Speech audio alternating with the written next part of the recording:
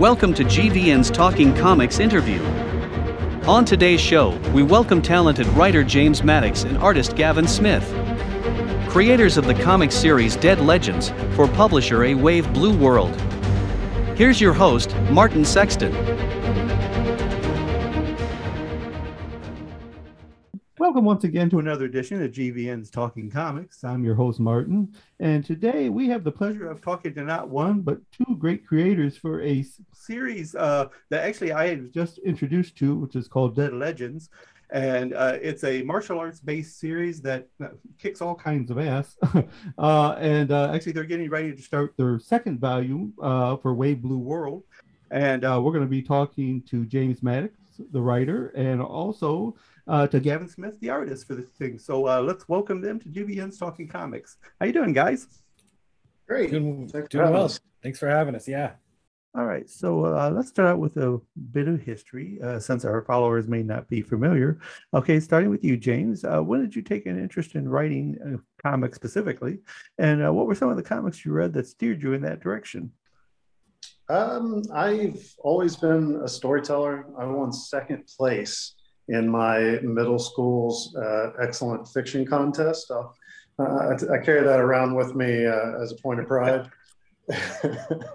But I had written a number of short stories and like novels, and had a friend asked if I could write a comic script. So I tried it out and it seemed to be pretty fun. So I kept at it, and now here I am with all kinds of fun stories under my belt. As far as like what got me into comics, I'm definitely of the era that like Brian Michael Bendis was doing like crime graphic novels and stuff like that with Image.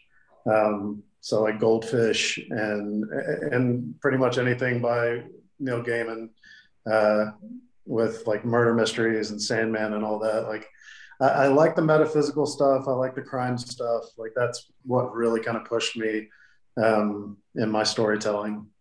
Oh, excellent. Okay, so Gavin, what got you started in art and doing comics specifically? It's funny that James said he got his second place. Was it? You said Right. In the running contest. I was selected in elementary school as an alternate for the school art club, and I took that personally. So I went and made a career out of it. No, I mean I've always been drawing since I was a kid, and I've been collecting comics. So I think I was always reading like Batman and Superman. I remember really getting into Grant Morrison's Justice League. That really hooked me as a kid, and then from there I was just all in. And then I ventured into reading a lot of Vertigo, like Hellblazer and We Three and Preacher and all sorts of stuff like that along those lines. And in 2008, I applied and I got accepted to the Joe Kubert School. And then I graduated in 2011. And ever since then, I've been making my own comics. James, some of your earlier works kind of leaned more toward the horror genre. Was that something that you actually enjoyed writing and it was going to stick with that, or was it because you had some success with it and you just kind of wanted to keep with what worked? I don't know. Like I definitely love the horror genre. I'm a huge like Twilight Zone fan, so most of the early stuff I did had roots with the Twilight Zone kind of like aesthetic. And then by the time I was doing like metaphorical horrors, like a punk rock poetry kind of series. So and Dead Legends is a martial arts series. So I've tried to keep it varied as much as possible, just because I get bored doing the same thing over and over again, right? But like, right. It seems to me that if I can vary up my genres and vary up my approaches, that it not only keeps things fresh for me, but hopefully keeps it fresh for the readers as well. So exactly how did you get connected with Gavin as far as for this project? Well, Gavin and I have been friends for years and years, almost a decade. Yeah, about after I graduated from Kubert School and started hitting conventions, we met fairly quickly. Like one of the few shows that at the time it was like 2 hours from where he lived, 2 hours from where I lived. We ended up meeting in the middle at the show in Dayton and became friends there. Yeah. And then I couldn't get rid of him.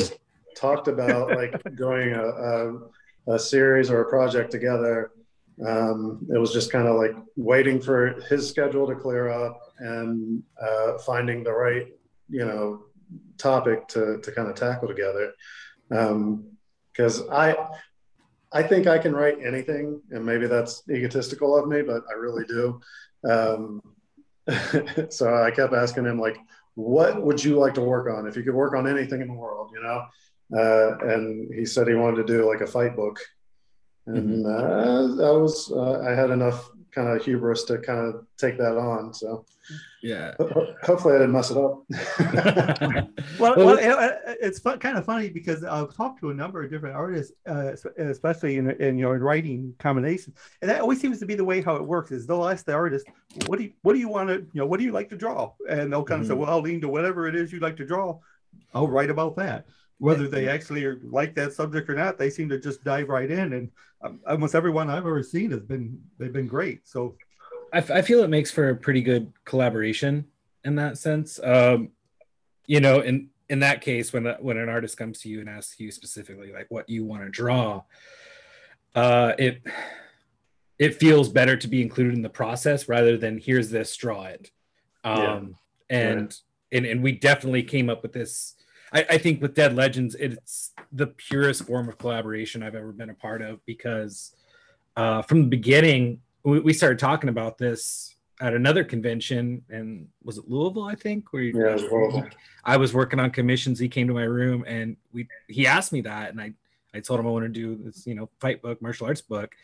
And we started talking about it, and then we just started bouncing. And we do this every time we get together. We just start bouncing ideas off each other. And we probably have like 15, 20 stories that we'll probably never tell, because it's just so many things that we come up with together. But working with James is very collaborative that way.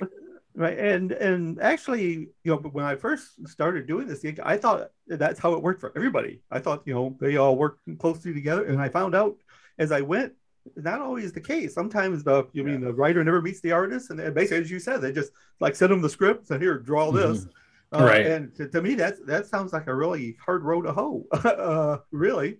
Well, it's definitely like I don't know if it's a more streamlined approach, because like you don't know who you're working with at that point. Like there's a lot of variables that could pop up. I mean, granted, if it's just for like the paycheck and there's that guaranteed income coming through, maybe that is the only incentive that you need to finish the book. But for essentially every story that I've worked on, it's been a real like collaboration with a friend, and I like that. It's more personal. It's more investing for me, at least.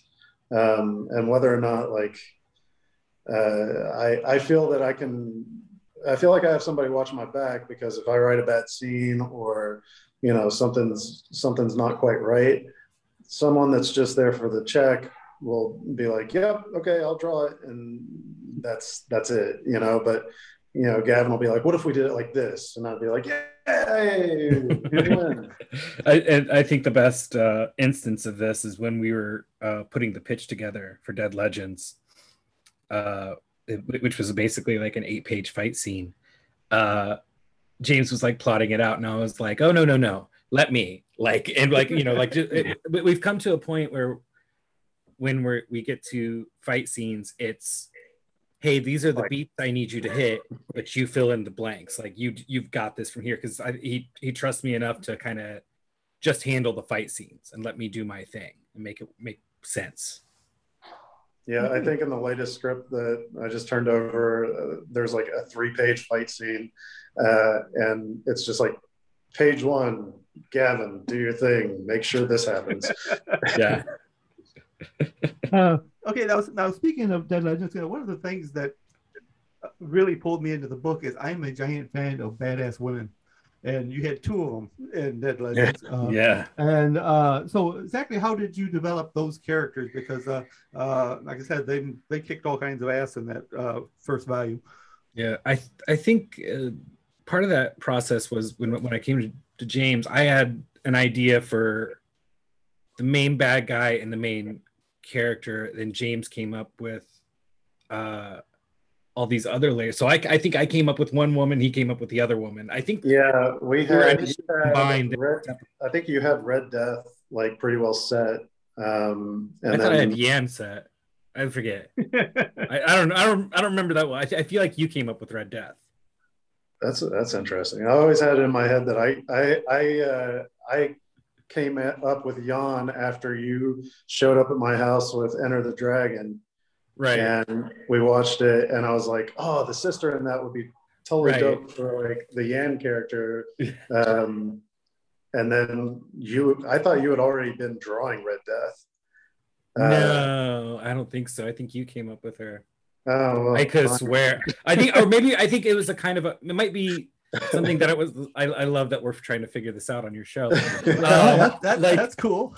I feel like maybe we had them combined, and then we decided it was best to split them up. Maybe maybe. Split up the different parts of the personality. I think they were just one character. But this, you know what? Like this is good. There's no argument. It just kind of organically came up. I mean, it happened. But yeah, I can't help you. We knew that we wanted a diverse like number of characters. We were interested in telling the story. Jan's story specifically was like a revenge story from the get-go. So we kind of knew that we had to have her character set. It was just finding her personality type, you know? Right. So everything just kind of came together in service of the story, I believe. Okay, now I know I'm kind of spoiling the original volume, but I was curious. You really didn't show the fight between Yen and Red Death. Was that? Were you planning on doing it and then decided against it, or what was the dynamic of kind of, in a sense, skipping that and just coming to the conclusion of what happened at the end of that fight? I think with that fight, it doesn't really. There was really no motivation for, or I guess I'd rather say there's an evolution of Red Death's character that she didn't need to win the fight, and definitely the progression of Yan's that she definitely needed to win the fight. So we kind of have it as Yan, in theory, wins the fight, but it's never really concluded that way, and it doesn't really necessarily need for those two to find out who's better, right? For now, and that sounds like okay. So, and the main goal is, you know, get to Blind Tiger, and Red Death doesn't need to get to Blind Tiger necessarily. So yeah, I think we did that on purpose. Well, I know, like I said, the fight scenes were great. Like I said, I know at least 3 or 4 times in the middle of certain fights, I'm sitting there wincing because they just look painful. Well, like I said, arms and legs aren't meant to bend that way, and apparently breaking people's necks is the preferred method of killing lots of folks. That's a big trope, like in martial arts movies, that I just kind of adopted. I was like, yeah, breaking necks. Okay. So we're sitting there talking about this, but for those followers who haven't actually read the book yet, and they should, can you give us kind of just a brief description of exactly what happens in Volume 1 as we lead up to Volume 2? Okay. How spoilery do we want to go, Gavin? I'll leave it to, I don't think we want to go crazy spoiler, because I actually would love for people to read the thing. But they also, in the event they don't get to book Volume 1 and jump right into Volume 2, they kind of need to know where they're going. The gist that I have down, that when I'm at a convention table selling the book, is a woman, Yan, enters a martial arts tournament to get revenge against the guy who killed her husband. that guy being Blind Tiger, but she can't just straight up kill him. She has to enter the tournament that her husband was supposed to be part of to get to him, and she has to run the brackets. But during the course of the tournament, she finds out she's a couple months pregnant with her dead husband's kid. So now she's fighting for two. There you go. Reader's Digest version. That's it. Yeah. Okay. Let's see, James, you when you first started out, you were going the self-publishing route, and you were doing it back when it's a pretty common thing these days, but it wasn't probably as common back when you first started. How big of a problem was doing that, and how much easier is it now that you're working for publishers like Wave Blue World? Well, it's so Jen Hickman and I put out The Dead as a self-published book, and that was a pretty hefty endeavor for a self-published because it was 6 issues. We did everything pretty much in-house, with Jen doing the art and the colors, and I did the lettering and the story. And it was a lot, right? But at the end of the day, we had a book that we could show off and something to prove that we could actually hit the deadline and show the work. And with the work that I've done with Broken Icon Comics and a few other things that are kind of in the smaller range that are anywhere from 20 to 60 pages. It's always good to kind of start out small. I've discovered when you're going a self-publishing route, because it is less time consuming and it's more cost effective, and you can tell a really good story with a smaller page count, despite what you may think when you're starting out. You might think that you need a grand opus of, books to tell a decent story, but that's not the truth. You can tell a short story and put that out on a table or put it out online and just show, people that you got it. You can have them download it for free if you wanted to, just to kind of do a proof of concept kind of approach to comics. So, it's definitely the way to go as far as I'm concerned. But on top of that, working with other publishers, self-publishing, if you're, good at it, can instill certain things in you, like hitting your deadlines, because you have to come up with your own deadlines, right? It can make you cognizant of the different factors that go into comics, be it editing, lettering, scripting, art, all the colors, just the whole thing. If you have ultimate responsibility for either doing or gathering up those elements for the comic, you have a better appreciation for it going forward with your for hire work or whatever like that. So you're not taking advantage of your letterer by writing a novel on a page, because you've talked to a letterer, and hopefully if they're good, they're like, you can't do this. You can't have 70 balloons on this page. Okay? I've been super lucky with the people or the companies that I've worked for, like Webtoon and Wave Blue World primarily. I've had pretty much creative freedom.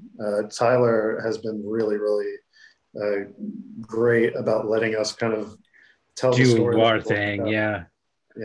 And that's, I don't know if it's super rare, but it's nice to have at this point. Yeah, I think it's really nice. Tyler just kind of trusts us as storytellers. He kind of, I think James and I both kind of got started in self-publishing. So, and Tyler, A Wave Blue World was founded on self-publishing. Yeah. So it's a lot of like-minded people coming together that all know how to work within those same boundaries. But now that Tyler's grown A Wave Blue World, he still has that very DIY sensibility, and I think James and I both do as well. We're both guys that we're also in bands too, so we know how to collaborate. Yeah. We know how to get things done, do it ourselves, and this whole process doesn't feel like that far off from self-publishing, minus, we don't have to deal with like the little stuff, which is nice. Yeah. Like we could just focus on making the book, Right. which is great. All right. Okay. Now, as I'm sitting here watching you draw, I said you do traditional drawing, but you don't do the digital. No, yeah, I draw on paper. My process is I draw on scrap computer paper, and then I scan it in and print it out onto Bristol board and Blue Line, and then I ink over that, and then I'll do some digital touch-ups here and there, and like every once in a while, if I mess something up, I'll fix it digitally. But yeah, and all our coloring is done digitally. But yeah, everything I like pen and paper, and yeah, I like feeling the paper. And you're talking about inking your work. Is that kind of becoming kind of more of a lost art? Because it seems like more artists are actually doing their own inking. Back in the 70s when I was reading comics, you always had a separate penciler and a separate inker and a little separate everything. But it seems like most artists these days are doing their own inking. Yeah, it's interesting because back when I was a student at Joe Kubert School, I don't know if it was always a goal for a lot of the people that were in my class, but it was always a goal for me that I wanted to pencil and ink myself because I like my pencils just fine. I don't like when, like, I've had only a couple of times where I really liked it, but for the most part, I don't really like when other people ink me. Mostly because there's I'm trying to think of a good analogy here. I feel like it's only half the story whenever I'm just penciling it, because there's a lot of textures and things that I do on the page that I don't think translates well to pencil. But like if I can put it down in rough pencil, it's like, okay, I can make that line in ink, but I can't do that with pencil. So I prefer to ink myself. And then I think over time, the industry has just evolved, especially with a lot more people going digitally, where the programs are basically inking programs. Yeah. So like that, turning in those pages are inked files. So there's not really a need for an inker. I still know a couple people that use an inker. I mean, we're both friends with Jay Leaston and Jonathan Glapian, who are traditional inkers. And they, still getting pretty good work here and there. But yeah, like I've always preferred to ink myself. I don't know why. I feel like it doesn't translate well to other people, and I don't want to. I feel like too much of a backseat driver. If I have to. Well, I know I'm a big fan of John Buscema. Love Buscema, yeah. He pretty much didn't like anybody who did his inks. He preferred to do it himself, but of course, just production-wise and everything, you had to rely on whoever inked it. I think he tolerated his brother. Sal, and I think Neil Adams inked him for a bit, but yeah, he just never liked hardly what anybody did for him. And I think what he was afraid of is that especially someone who's heavy-handed, it suddenly doesn't look like John Buscema's work. It looks like whoever the inkers were. Right. Yeah. Like Vinnie Colaiuta or something like that, or. Right. Okay. Well, I said I wasn't even thinking about bringing that up, but since I was sitting there watching, right. Right. I'm just kind of, as I kind of noodle here and there. Okay. So that's about really all I have. Oh, one other thing. As far as for volume 2, can you give us any kind of hint of what? You already gave me one, I think. Yeah. That might be for something even further down the line. But that one hint I gave you. Yeah. So volume 1 was our revenge story. Volume 2 is very much like there's a lot of road tripping. There's a lot of like being chased by the elements of organization that is Dead Legends. So it's you get to run. Yeah, it's the gang on the run essentially. So you get to be introduced to Jan's daughter. And see how that whole dynamic like changes the whole situation within the group. And yeah, it's probably one of the crazier things that we've entered into, because there's explosions, there's motorcycles, games, there's all kinds of fun stuff. Yeah, there's betrayal and a little bit of heartbreak. Is there heartbreak? There's kind of some heartbreak. There's a dead dog in there somewhere. Oh no. There's let's see, moral corruption. There's societal political corruption. Yeah, there's a lot of like regular life stuff. Yeah, it gets we kind of touch on a lot of things. Well, and it's interesting because like Dead Legends 1 had the tournament aspect, and I gave little drops and hints that it is somewhat a shadow government in itself. Like the people that run the organization to bring in the best fighters in the world go on to use those fighters to do some interesting things in the world at large, right? And then in volume 2, you get to see a little bit more of that in action, right? Yeah. And you get to see a lot more of how the corruption in Dead Legends is ultimately leading it or leaving it vulnerable to like revolutionary thought. So it's like I don't know. It's a window into the world building that you get to see more of it expand in this volume, and also get to see what's going on with our crew as characters and how they react to that world. All right. Oh, I appreciate it. Okay, so before I let you guys go, I know you're kind of knee deep in this, but did you have any other projects that you wanted to talk about that you maybe have coming up? I'll start with you, James. I don't think we can talk about. No, come on. Right now, the only thing that I know I can talk about for sure is I have a number of short stories in a bunch of anthologies. So like the You Died anthology, there's, I think it's like C is for Cthulhu. I got a short story coming up in that. The Help anthology, and the Tales from the Quarantine anthology. Oh yeah, we did a thing for that. Yeah, we did a one-page story.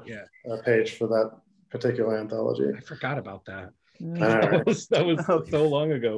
Like COVID had an interesting time with everybody's schedules and announcements and stuff like that. So we're still kind of feeling how that's moving. Yeah. But things are happening. Things are in the works. Yeah. Okay, so before I move on to Gavin, do you, as far as the fans want to follow you on social media, James, where can they go? I am James C. Maddox everywhere. Everywhere. Okay. All right. So, Gavin, since I already know that you're doing some Star Trek there, so what do you got coming up here? So yeah, I'm doing as I said, Star Trek: The Mirror War for IDW Publishing, which is on the cover of previews this month, which is wild. It is.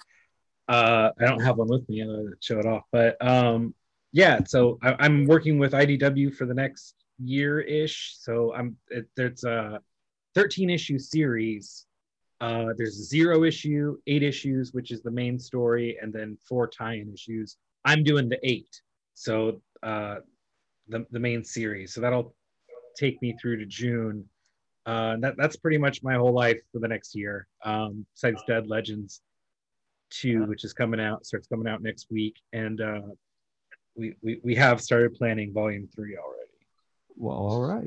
Okay, so as far as social media for you, Gavin P. Smith, Gavin as in Gavin P as in Patrick Smith, and that's on Instagram, Twitter. I have a website, but I never update it. So there's anything you need to know from me, Twitter, Instagram, or also, I do a Twitch stream with a lot of my friends. Every Thursday night at 8 p.m. It's on Sue Lee's Twitch channel, which is twitch.tv/Sue Lee Draws. It's myself, Sue, Josh Hickson, Tyler Boss, Tom Riley, Craig Cermak, Ricardo Lopez Ortiz, Adam Gorham, and then we have like a bunch of other guests come on, like Sweeney Boo is a big guest that comes on. James comes on sometimes. Ramon Villalobos. Like there's 8 of us that are the main people, and we just kind of goof off and draw stuff. Yes, yeah, I've actually jumped on there a few times to watch. Cool. Because I talked to Sue when she was doing a book for Ahoy, and Yes. as I say, and I've pretty much been following her since. So cool. All right, so that's like I say, that's all I got for you guys, and we'll be following Dead Legends Volume 2 very closely, and I'll be getting back with you, Gavin, for Star Trek. Yes, for sure. And we hopefully connect with you again real soon. Excellent. Thanks so All right. much. All right, so much. thank you. Thank you for listening to GVN's Talking Comics. Please come back again. Talking Comics is a production of Geek Vibes Nation.